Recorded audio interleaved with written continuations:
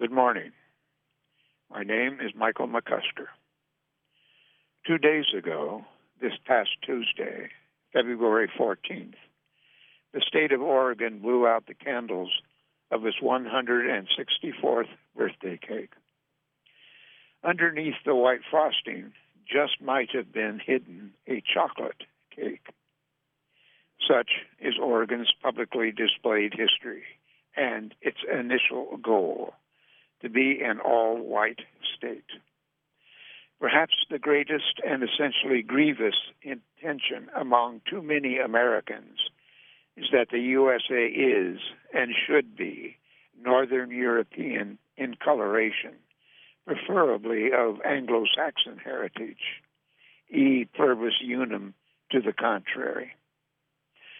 Whiteness as racial purity and national supremacy. Every American president but one, number 44, Barack Obama, has been a white male. Only one vice president has been both non-white and a woman. President's Day, which I call Millard Fillmore Day, this 23rd year of the new millennium, is this upcoming Monday, February 20th, 2 days before George Washington, the father of the USA's birthday. I start today's program in honor of the 33rd state of the USA, our own organic Oregon, and its dark history of black bias this third week of annual Black History Month. It is by Ralph Friedman from his book, This Side of Oregon, a chapter in ebony, with a quote by T.W. Davenport. The people of Oregon were far more in danger of the introduction of slavery among them than the people of Kansas were at any time.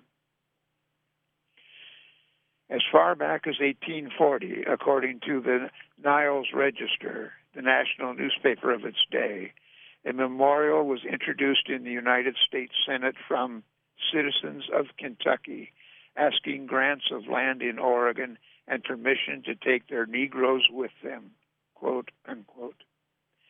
The memorial was tabled, and this group of Kentuckians did not come to Oregon. The Kentuckians may have been the first whose motive for wanting to move to Oregon was strongly tied to the issues of slavery and attitudes towards black people. This motivation was a powerful force in the Western movement and has too readily been ignored by historians. Many who favored slavery masked their racial, economic move with the popular slogan of Manifest Destiny. Great Britain's joint claim to the Oregon country was assailed by cries of patriotism. But to these partisans, the real issue was slavery, which Great Britain would not permit. In the summing up, most of the comers to Oregon were less pro-slavery than anti-Negro. The result was a pragmatic and immoral compromise. There was no John Brown in Oregon. During the early wagon train years, the single highest percentage of settlers came from Missouri. A goodly number of these were originally from slave states, and they brought their prejudices with them, an ambient envy of slave owners for possessing what they could not afford, and or a cruel bitterness toward bondaged blacks whose cheap labor provided the large competitive edge the slave owners had over small farmers whose land was not often of equal quality. Until statehood, at least, most of the arrivals in Oregon came from the Middle West, where in states such as Illinois, Indiana, and Iowa, there had been fierce battles over exclusion provisions and laws, and where, as was to be the case in Oregon, the Negro question, quote unquote, was the most burning issue. There was no political apparatus of any kind in the Pacific Northwest in 1840 when Kentuckians wanted to introduce black slavery. If there had been, it is likely that the taking of slaves to the new country would have been strenuously opposed. The Organic Act of 1843, written by the founders of the provisional government, included a provision of the Ordinance of 1787, which stated, quote, "There shall be neither slavery nor involuntary servitude in the said territory, otherwise for the punishment of crime, whereof the party shall have been only convicted," which anticipated the 13th Amendment to the U.S. Constitution in 1865, which abolished slavery in the USA. The Great Migration of 1843, with its approximately 900 immigrants, immediately tripled the non-Indian population of the Oregon country and altered its political complexion and governing personnel. In the first election of the provisional government held in May 1844, the emigrants of 1843 decisively dominated. Only 2 members of the earlier administration were elected to the Legislative Committee, the first law-making body ever chosen by regular election in Oregon. Among the 6 newcomers were 2 virulent racists. An enactment written by the Legislative Committee not long after its election was to be the erratic parent of all laws regarding blacks and slavery. It decreed that persons who had brought slaves into Oregon should send them back, or at least out of the country, within 3 years, but there were no penalties for those who did not. Free Negroes had to leave within 2 years, and those who did not would be flogged by the constable, and as long as they stayed in defiance of the law, they would be flogged every 6 months. This legislation offended both the sensibilities of persons opposed to flogging and the determination of those who wanted to immediately rid the territory of blacks. In December that year, 1849, therefore, the law was amended to delete flogging. In its stead was placed a provision that free Negroes who did not leave voluntarily would be arrested and tried, and if convicted, offered for hire to, quote, "the person who will obligate himself to remove such Negro or mulatto from the country for the shortest term of service," unquote. But the amendment was still displeasing to all parties, and in 1845 the entire law was repealed. The compromise legislation of 1844 would, though, return again and again to vex the white pioneers of Oregon, whose primary interest for the majority was that they live in harmony and establish a state. An articulate Missourian and the leader of the 1843 migration, Peter Burnett, was the driving force of the anti-slavery pro-exclusion laws. In his memoirs, he sought to defend his actions by explaining that he had initiated the legislation because of a deep-seated animosity toward slavery, but his prior statements and actions belie the humanitarian image he sought for himself as an old man. In a letter to the Provisional Council, written in December 1844, the same month the exclusion law was changed from flogging to temporary servitude, Burnett's pragmatism comes through clearly. Quote, "The object is to keep clear of that most troublesome class of population. We are in a new world under most favorable circumstances, and we wish to avoid most of those evils that have so much afflicted the United States and other countries," unquote. Exclusion legislation was the reply of white settlers to the question of black emigration. Negroes became the double scapegoat of the inherent conflict between the native Indians and the usurping white settlers. They were blamed on one hand for arousing Indian wrath against the whites by feuding with the Indians, who resented black intrusion also, and on the other hand, for conspiring with Indians to wage war against the new settlers. There was also, in motivating the exclusion legislation, the fear that Negroes would marry white women and, quote, mongrelize, unquote, the population, in addition to befouling the flowerhood, and that is also a quote, of white maidens. It was a feeling that ran at just subsurface current throughout at least the first few decades of Oregon white settlement after 1843, and sometimes it surfaced rather boldly. One need not ask why Indian exclusion laws were not adopted. Obviously, there were too many Indians. Their form of exclusion was later made manifest in reservations. By the close of 1844, there were both slaves and free Negroes in Oregon, but their combined numbers was few. Although the 1850 census listed 207 Negroes, Jesse Douglas, a careful researcher, estimated there were only about 55.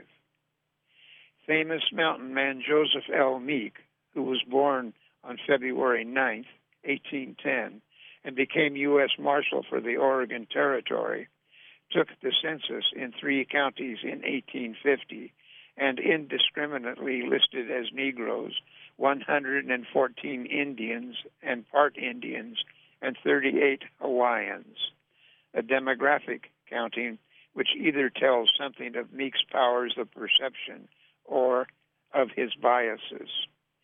He was later a forceful influence for bringing Oregon into the Union as a free state in 1859.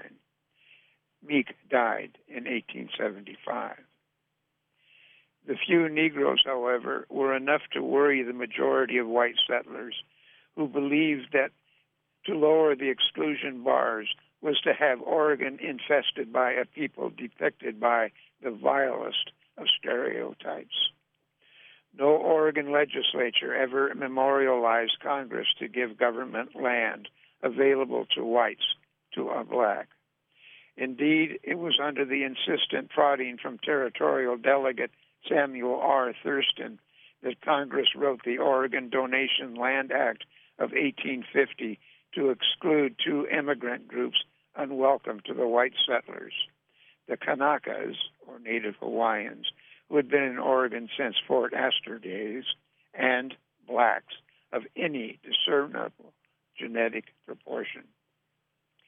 Full Indians were also out in the cold, but half-Indian males were in, probably because there were so many of them from the marriages or other cohabitative arrangements between early white settlers and Indian women.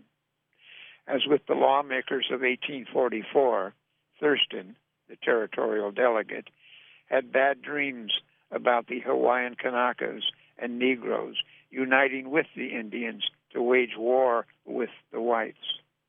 One wonders whether the august lawmakers thought the Kanakas would have had the right, which in any case they did not exercise, to bar Caucasian white missionaries from their sunny Hawaiian shores.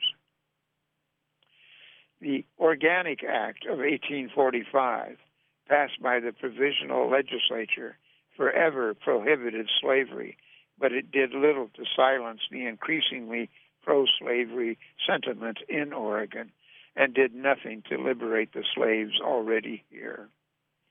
Slaves and free blacks continued to trickle into Oregon, but in such small numbers as to make the issue moot in some. By 1860, a year after statehood, there were only 128 blacks in the state, an increase of only 73 since 1850. Yet the Negro question, and that's in quotes, remained high and hot on Oregon's agenda. At its first session in 1849, the territorial legislature, with a significant representation of Southern Democrats, voted overwhelmingly to renew the exclusion policy. In 1854, the territorial legislature, through an oversight, repealed the exclusion law And in 1855 and 1856, bills prohibiting blacks from entering Oregon were handily defeated. The issue would be resolved by the electorate. In 1856, the Republican Party was organized in Oregon, and the following year held a territorial convention. With word the new party was opposed to slavery, the pro-slavers unloaded all the abuse they could muster against the Republicans. No one truly wanted to speak for equal rights for black people. When the Free State Republican Party was organized by anti-slavery forces, it boasted that a free state was the best and only means of securing it for the white race. And that's a quote. It was on the slavery issue, too, the Democratic Party split into two factions, with the Free Staters in the minority. All of Oregon became a furious battleground.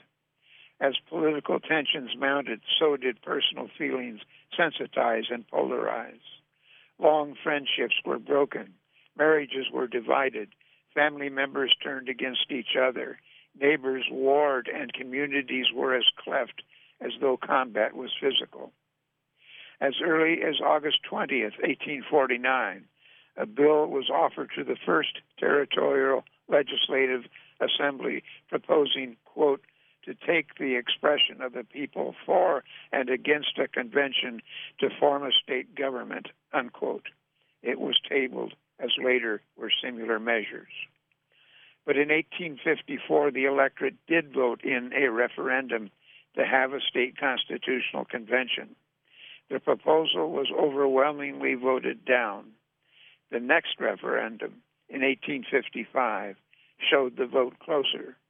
It was so close in 1856 that the referendum supporters tried again in June 1857. This time, the affirmative vote won.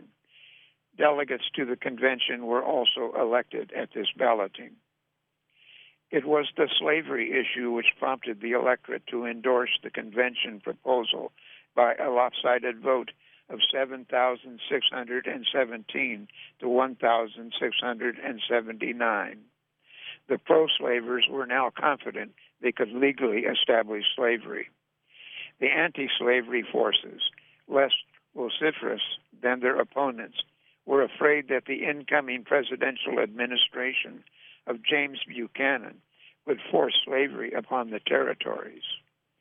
There was further impetus added to the pro-constitutional sentiment when the U.S. Supreme Court, in the celebrated case of Dred Scott versus Sanford, ruled on March 6, 1857, that only a sovereign state had the power to prohibit slavery. Now the fat was in the fire. The headstrong Oregonians would make up their own mind. Those who favored slavery talked loud and made a great deal of noise during the storm which swept the Oregon Territory. One of the leading Democrats not only supported the cheap labor of slavery to develop the territory, but also avoid the evils of race equality, quote unquote. The Constitutional Convention, with its 60 elected delegates, met on August 17, 1857, and continued deliberations until September 18th. Much of the debate dealt with the matters of slavery and exclusion of free blacks. For all their arguments on the slavery and exclusion issues, the delegates could have saved their breath. Even before the convention was gavelled to order, it was a foregone conclusion that the issues would be passed on to the electorate. Slavery, in particular, was too hot a potato for the delegates. Some anti-slavery men had been threatened with harsh reprisal if the Constitution worked out by the delegates prohibited black bondage. But the delegates did, in Article 2, Section 6, deny the vote to several racial groups. Quote, no Negro, Chinaman, or mulatto shall have the right of suffrage, unquote. Women were barred by Article 2, Section 3, which limited the vote to white males who met elementary qualifications. The completed Constitution was adopted by a delegate vote of 34 to 11, with 15 absent or not voting. The next step was to present the document and the burning issues to the voters at the election of November 9th. 3 questions were put on the ballot. First, do you vote for the Constitution? The affirmative won 7,195 to 3,215. Second, do you vote for slavery in Oregon? The negative prevailed, 7,727 to 2,645. Third, do you vote for free Negroes in Oregon? The negative vote was overwhelming, 8,640 to 1,081. In the statistical comparison, the voters approved statehood by 2 to 1, turned down slavery almost 3 to 1, and voted for exclusion by 8 to 1. The vote to keep blacks out was larger than the vote to prohibit slavery. Twice as many people approved of slavery than those who would permit free blacks into the state. Oregon voted for exclusion by a larger proportion of votes than any other state where the issue was decided by the electorate. The Exclusion Act became Article 1, Section 35 of the Oregon Constitution. It read, quote, "No free Negro or mulatto not residing in this state at the time of the adoption of this Constitution shall come or reside or be within this state or hold any real estate or make any contracts or maintain any suit therein. And the Legislative Assembly shall provide by penal laws for the removal by public officers of all such Negroes and mulattoes, and for their effectual exclusion from the state, and for the punishment of persons who shall bring them into the state or employ or harbor them." Quote, unquote. Congress delayed admission of Oregon to the sisterhood of states for more than a year, while the national lawmakers pondered the real intention of Oregonians. They had voted themselves as an anti-slavery state, but pro-slavery sentiment was so powerful and apparent that many in Congress feared Oregon would send to Washington men who would add strength to the backers of slavery in both houses. The Free Staters in Congress must have wondered about a people who barred slavery and yet chose as governor a pro-slaver, and whose legislature elected as the first U.S. senators 2 ardent advocates of slavery and secession. The Oregon admission bill squirmed through the Senate, and on February 12, 1859, which was the natal day of the next president, Abraham Lincoln, who was elected the following year, passed the House by a vote of 113 to 103. It was a close call. There had been stout opposition from suspicious abolitionists. On February 14th, President Buchanan affixed his signature to the bill, and Oregon changed from territory to state. No other free state with a Negro exclusion provision in its original constitution was ever admitted to the Union. The Oregon electorate at the national election in November 1860 elected Lincoln by 270 votes out of 14,761 cast. Oregon gave John C. Breckinridge of Kentucky, the nominee of Oregon Democrats, who was an advocate of a federal slave code for the national territories and a champion of secession, a higher percentage of the vote than any other northern state. Breckinridge's running mate was Joseph Lane of Oregon, a hardcore pro-slaver and states' writer.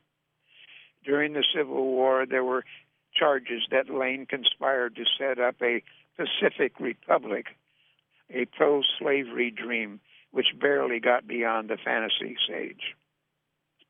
To make certain that their true feelings regarding racism were fully understood, the 1862 Oregon legislature passed a law prohibiting marriages between a white person and one having Negro or Mongolian blood, quote unquote, and declaring children of such marriages to be illegitimate. It took a long time for Oregon to discard its racist laws. It was not until 1916 that the state legislature proposed the repeal of the Exclusion Law, Article 1, Section 35, to the citizenry. By a vote of 100,701 to 100,027, the people rejected the proposal and the extinct law. Blacks quietly and in small numbers continued to come into the state, and a few were even voting, remained in the Constitution. 10 years later, the legislature again tried for its repeal, and this time the people responded favorably, but almost 65,000 voted to keep blacks from entering Oregon. Not until 1927 was Article 2, Section 6, denying suffrage to blacks and Chinese, repealed by a vote of 69,373 to 41,887, which could give the foes of bigotry little comfort. In die-hard Jackson County, almost 46% of the voters turned down repeal. It took until 1959, Oregon's centennial as the 33rd state, for the legislature to completely change intermarriage laws. Only then were the offspring of mixed marriages deemed legitimate. And that was a chapter in Ebony by Ralph Friedman from his book, This Side of Oregon.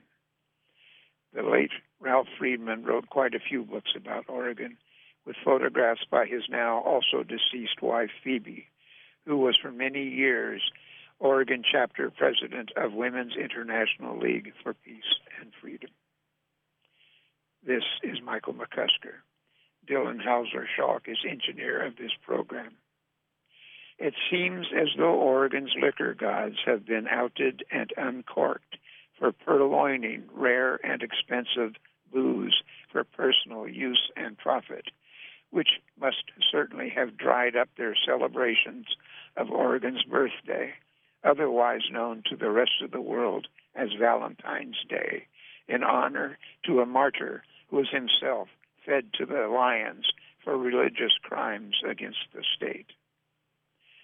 And an eloquent parting thought by the Venerable George F. Will, journalist extraordinaire, quote, "Frail humans, fallen creatures in a broken world, rarely approach perfection in any endeavor," unquote.